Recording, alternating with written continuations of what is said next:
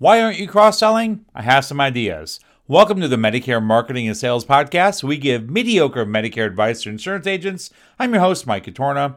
And if you're offended or taken back by what I'm about to say, then you should really pay attention. In fact, I hope this upsets you so much that you take action. Now, before I jump into it, I want to let you know I'm on your side, so hear me out. You are not cross-selling because your excuses are stronger than your work ethic. I'm going to say it again for the people in the back. Your excuses are stronger than your work ethic. But Mike, I'm not cross-selling because insert excuse here. Yeah, that defense you're either yelling at me right now out loud or thinking to yourself is just that, an excuse.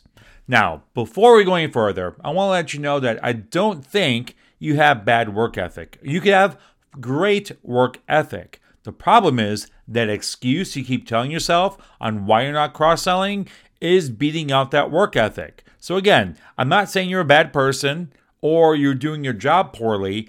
I'm saying there's room for improvement, and we need to destroy that excuse that's holding you back. Now, don't get me wrong, I'm in the same boat. I didn't cross-sell for many years because I had a lot of what I thought were really good justifications, read that as excuses. I've also heard really good, quote, justifications, unquote, like if the prospect says no to one thing, they're going to say no to everything. And unless you're doing a really hard sell, that's not the case. Or, I didn't want to sound like I'm pushing products. Yeah, nobody wants products shoved down their throat, but they want to know their options. Or, my favorite is I keep forgetting. Now, you're just giving yourself a pass to forget. If you want to change it, you would, and I hope you do. Forgetting about it a time or two is understandable, right? Maybe you get sidetracked in conversation, things happen. But forgetting it every time is intentional. Now, you can be mad at me, stomp your feet, wag your finger at me, call me a piece of you-know-what in your mind, but how's it going to change the fact that you know you should be cross-selling? And in fact, if you don't want to call cross-selling, you should be showing your clients all their options, and you're not.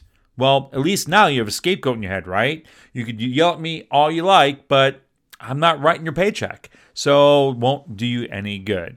And if you want a resource on this, go to MedicarePodcast.net, hover over something here. Let me look.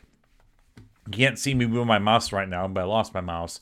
So if you hover over freebies and podcast resources, you're going to find that on episode 32, there's your product portfolio. It's a free flyer you can download to give you some ideas. Either make your own, modify that one, whatever you want to do. Again, that's MedicarePodcast.net.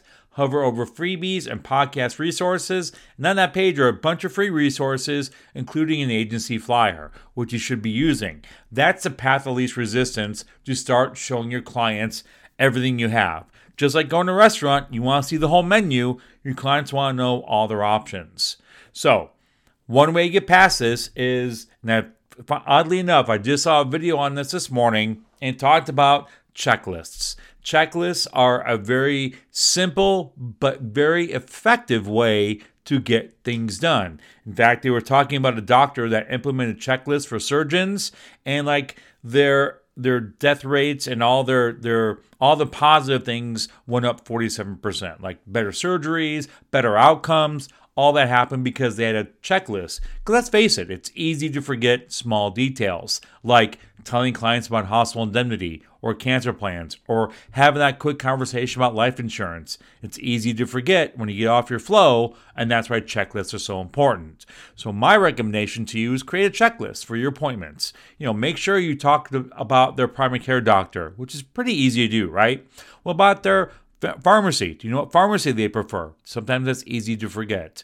What about, do they have any concerns about cancer, or does cancer run in their family? Have you asked that recently? That's important to know, because let's face it, they're going to pay for cancer with their health insurance policy. I think it's important to know how it's going to help them or limit their treatments based on what the policy pays. So have a conversation about it.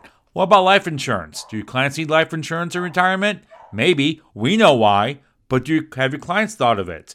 Even if they don't buy anything you're offering, at least they know their options. So if something changes down the road, they know they can call you and not some random 800 number that maybe planted that seed instead of you. So start telling your clients and prospects about your entire portfolio. They may not buy anything, but they will appreciate the fact that you showed them everything that's available to them without them having to guess, is there anything else I should be looking at?